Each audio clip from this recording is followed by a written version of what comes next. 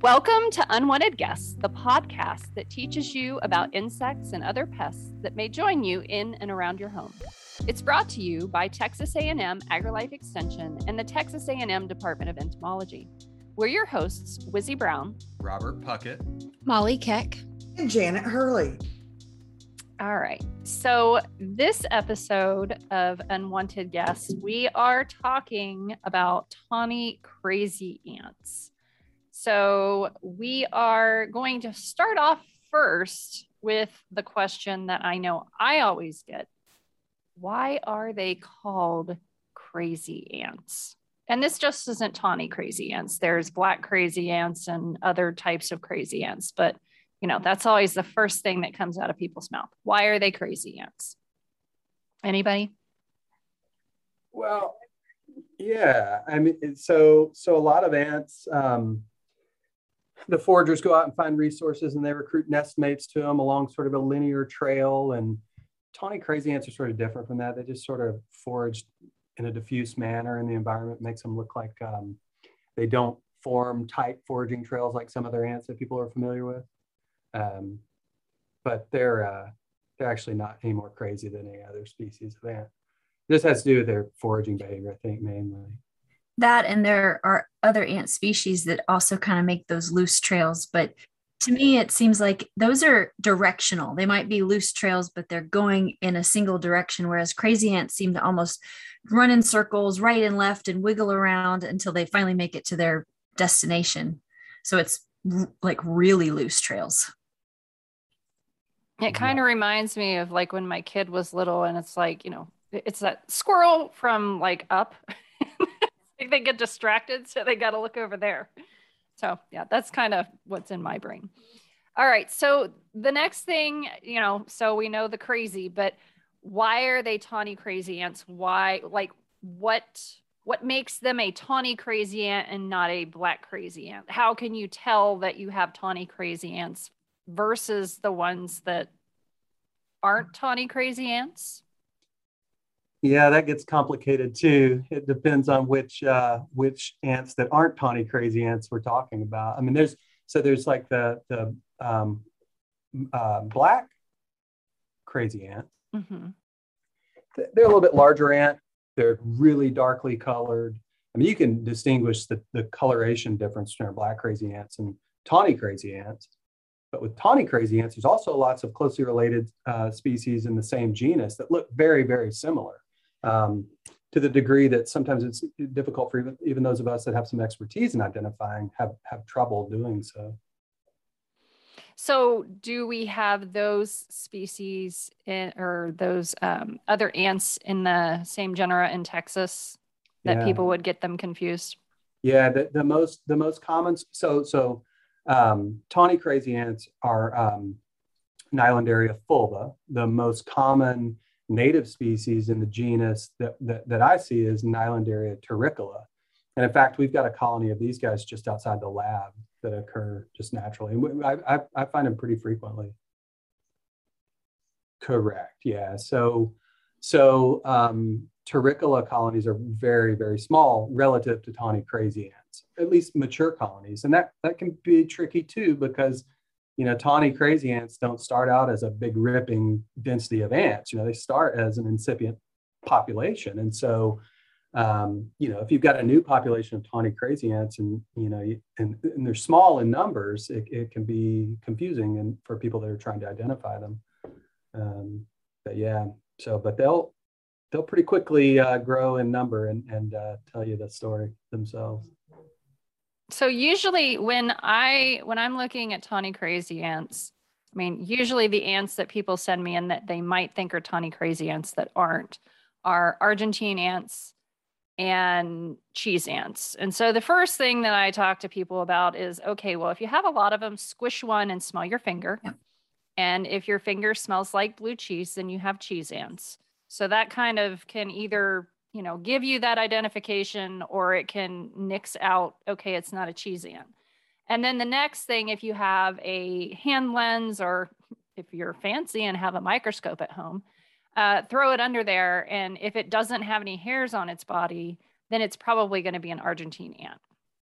if you are confusing it with a tawny crazy ant. And then if it does have hairs on its body, that's where things like, well, send it in, because then you have to start looking at other hairs on the body that are between the legs, and it just gets all goofy. So that's when you need to shuffle it to us. But then you know, if you have, you know, millions of them and they're covering your whole entire backyard, then, you know, you could probably guesstimate that if it has hairs and it's doing that, you probably have tawny crazy ants. Yeah, wherever you sprayed, it looks like coffee grounds. That's like the like across the board. That's the way people describe it all the time. So when I hear that, I'm like, ding, ding, ding. Yeah.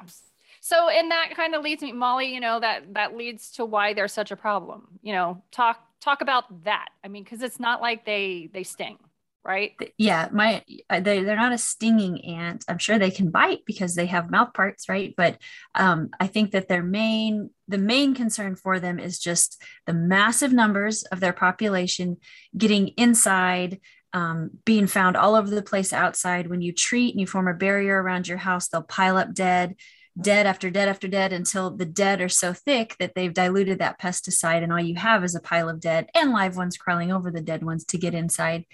And there also can be an issue in beehives. So if you're a beekeeper and they're out in the apiary, then they can be a major issue and cause the demise of that hive.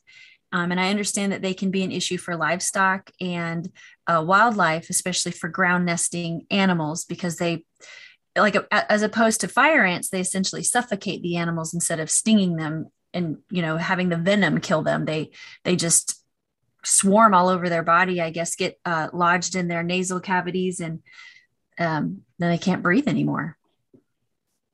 That reminds me of, what was it, like Creep Show, where they had that apartment that was full of cockroaches and it was just like everywhere, all over everybody. Mm-hmm.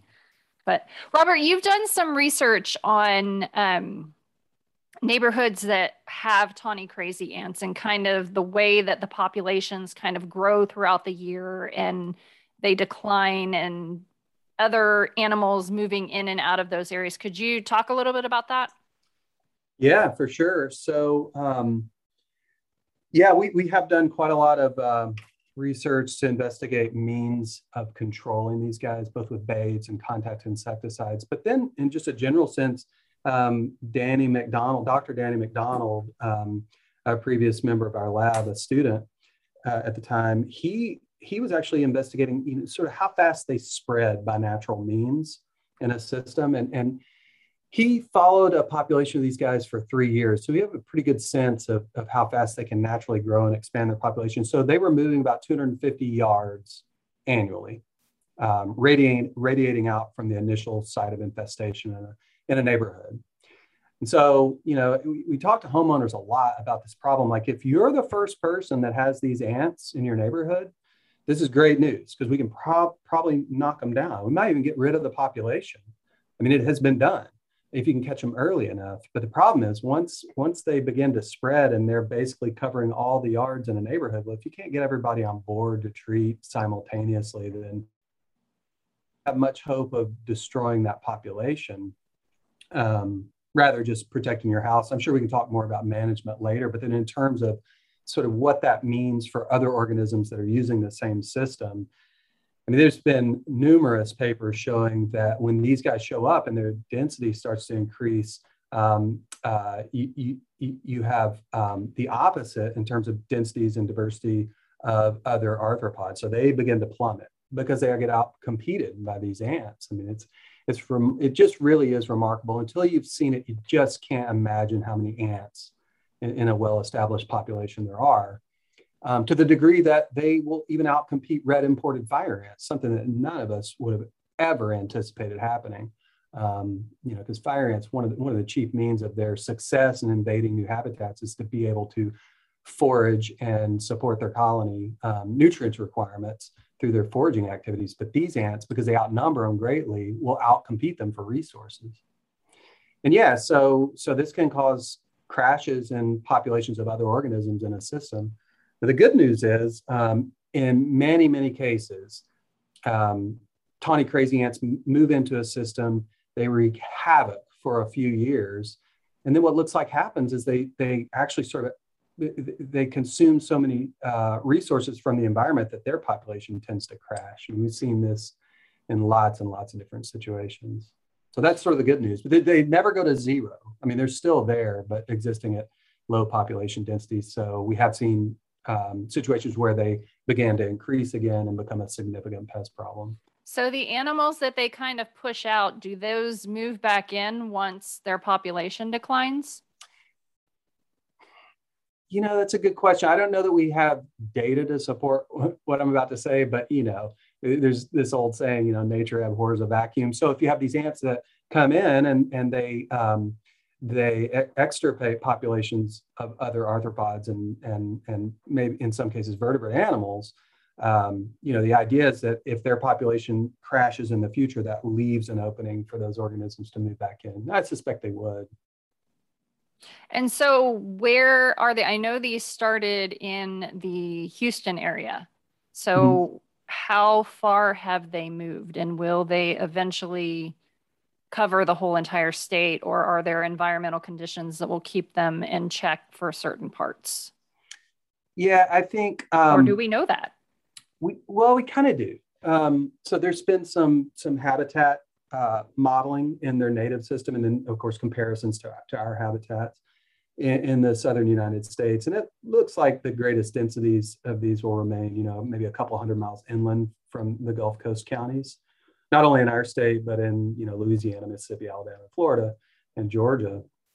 So that's good news for folks in the northern portion of our state and, you know, north of central Texas. We don't have them in the Metroplex as far as anybody knows. The furthest north, I'm trying to think, is Angelina County, I believe, in East Texas. But of course they spread westward through the state. So obviously, Wizzy, you guys have them in Austin, Molly down in San Antonio, and south of there down to around Corpus, and then around the coastal bend a bit in some of those counties. We have them in 41 counties. And if you were to look at the map of the distribution in Texas, what you'll see is this sort of mosaic of you know, hot counties that have the ants, and then counties in between them that don't. Well, I think it's likely that they just haven't been confirmed from those counties. Yeah. And we do confirm new counties every year. And so our most recent county confirmation was Blanco County. That was just a couple months ago. Yeah. So we should probably back up. Since these are an invasive ant, they're not native to Texas. Where did they come from? Yeah. So if you looked at their native range distribution, it sort of spans from kind of southern Brazil down into Argentina. Quite a big footprint. And actually, they overlap with the native range of red imported fire ants, which gives us some sense that, you know, these guys have been competing together for a long time. And then they showed up in this new environment, and poor fire ants were like, oh, no, these guys again. You know? But anyway, so they're from that sort of hotbed of invasive ants. You know, most of our invasive ants are from that system. We have a few from the old world, but most of our invasive ants are from the new world. Yeah. Was Texas the first state to have them from South America, or did they show up in other states first and then made it to our state? No. So they were in Florida first. Like a lot of invasive insects and pests, they either show up in Texas, Florida, or California first because of all the agricultural goods that move through those states. But it looks like they were in Florida first, then jumped to Texas, and then have been filling gaps all over the southeastern U.S. I imagine they probably didn't hit Florida first, and from Florida come from Texas, probably came from South America, just two separate situations. Yeah, I think it's still sort of unclear, but I know folks like Ed Varga, the endowed chair of urban entomology, they're looking at this. They're doing some molecular work trying to track this back. I also have another question. On y'all's urban entomology website, are the counties that they're found in within Texas updated regularly, or is that kind of older? Or all 41 are on there, I guess is what I'm asking. No, I don't think all 41 are on the current map. It needs to be updated. So where can people go to find out if they've already been established in their county? One place, oddly enough, the easiest way to determine whether or not your county has a confirmed population of these ants is on there's a pesticide called Termidor. And so the way this works is as soon as we get a confirmation, as soon as we confirm a tawny crazy ant population in a new county, we reach out to Texas Department of Agriculture, EPA, and BASF, the manufacturer of Termidor. And they've streamlined this process so that new counties can be added to there's a special label and use pattern for Termidor in counties that have these ants. And so it takes TDA and EPA and BASF about 2 weeks now to have a new county added to their label. So Blanco was on the label, the amended label, within just 2 weeks of us confirming. So actually that if you want to, until we get our websites updated, Molly, the easiest place for people to go is the BASF website, or just look up Termidor quarantine exemption label, and the counties will be there. And that kind of leads us in. What can homeowners do first to avoid tawny crazy ants? To avoid them, yeah. So I think, they're, as you say, I mean, they're inconspicuous in terms of mounds. They don't build a mound. So if they're in your area, it's pretty difficult to avoid them if you're dealing with an infestation of them.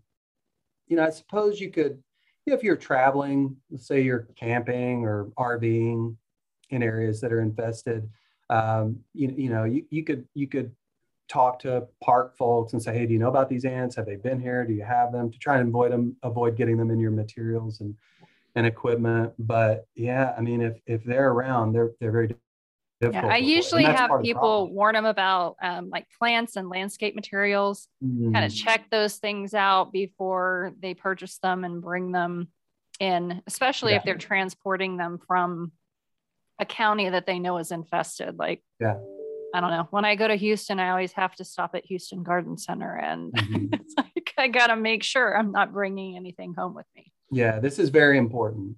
For reasons outside of tawny crazy ants, it's very important to check the plants that you're bringing onto your property.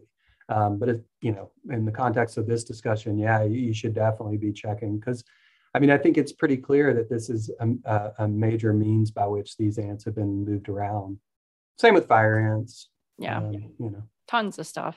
Yeah. So if homeowners already have tawny crazy ants, what things other than pesticides, because we'll talk about pesticides in a minute, what can they do to reduce the tawnies in the environment without using pesticides? So for that one, I usually talk to people about a lot of kind of IPM things. I mean, one, excluding your house to kind of try to keep them outside instead of having them come in. Reducing water by fixing any kind of leaking, whatever, AC units or sprinkler systems, and then kind of trying to get stuff up off the ground, because a lot of times they'll get under everything, and that just kind of gives them more places to kind of hide and hang out. Yep. And that's those are suggestions I give to people if they are at the front end of the tawny crazy ant thing. If they're in the thick of it, then that's a whole different story. Yeah, debris is such a big part of this discussion, because we've mentioned a couple of times, they don't build mounds. They're not building a nest and staying there, right, and then going out and foraging. Rather, they just utilize any materials that they can find that will hold moisture underneath. So if you can reduce the irrigation moisture in your yard, remove debris, then you're removing their nesting sites. I've found them underneath potted plants, plywood in the backyard, you name it, paving stones, firewood. Yes, yeah. Right. So get the debris out of there. So these guys are what we refer to as leaf litter ants. So they just sort of nest wherever they can find moisture in a forest floor. And they'll do the same. They'll replicate that in your yard with materials that you have around. Yeah. And that kind of leads to the next question. I always get the question, well, what about using baits for tawny crazy ants? And that's another one where it's like, it depends on your population size, because if you have one that is just ginormous, then you're not going to be able to put enough bait out to do much of anything to put a dent in it. Yeah, we've done quite a lot of field research with baits, a variety of different baits. Um, and it, sort of the end result is there aren't many granular baits on the market that work very well on these guys. There is a product called Invict Blitz that's labeled for crazy ants, and we did some field trials with it. It is a granular, but it's a different carrier matrix than like Amdro and the baits that most folks are familiar with. It kills them, but just as you say, Lizzie, if you're in a big geographic extent of a range of these ants, if you happen to be in the middle, you might kill a lot of ants around your property, but they're just going to move back in.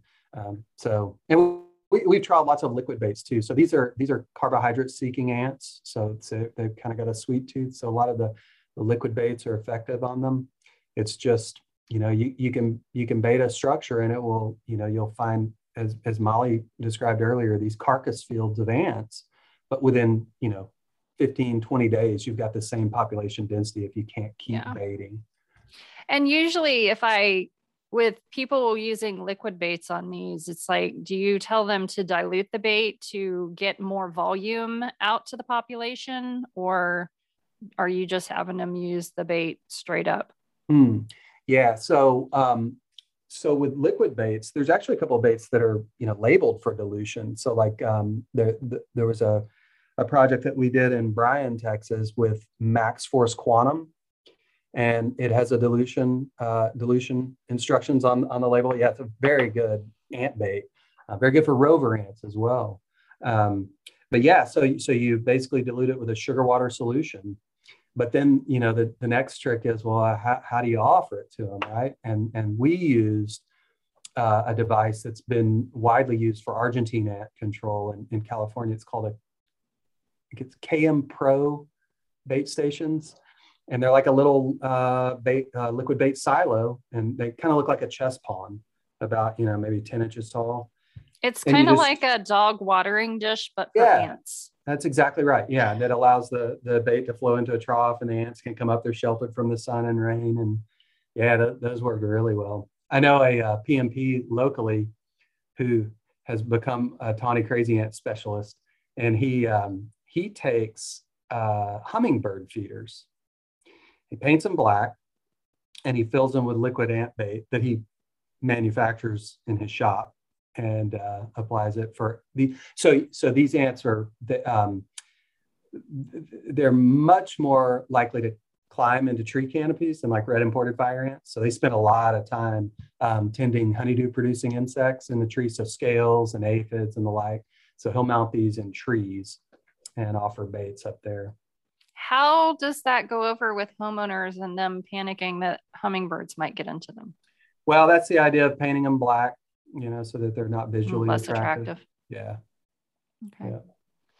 So let's move on to contact or, residual type pesticides that aren't going to be bait pesticides. Mm-hmm. So there are over-the-counter versions that can be utilized, but then there are also products like you mentioned earlier, the Termidor product from BASF that has a label exception that can be used to treat, I believe, 2 feet up and 10 feet out twice a year for tawnies. And that one's going to have a little bit different chemistry than the stuff that homeowners have access to. And so in my opinion, since that Termidor could only be used twice a year, I usually tell people that they need to save that for when the tawny population is really going crazy. If you've only got a few of them kind of going around, you don't want to use that. Go get an over-the-counter product at that point and do it yourself. But when you're talking millions of ants in your backyard, that's when you need to hit it with the fipronil, in my opinion. Yeah. Robert, do you agree? Yeah, I completely agree with that. If you've got, so the first thing to make everybody aware of is that the truth is that individually speaking, these are really wimpy ants. They're really sorry ants when it comes to their ability to handle being treated with an insecticide. So on an individual basis, almost any of the products you'll find at any of the big box stores that are applied as a residual insecticide will kill them. One of the reasons why we lean on Termidor as either a last resort in a big infestation, kind of as you described, is the binding properties of that molecule.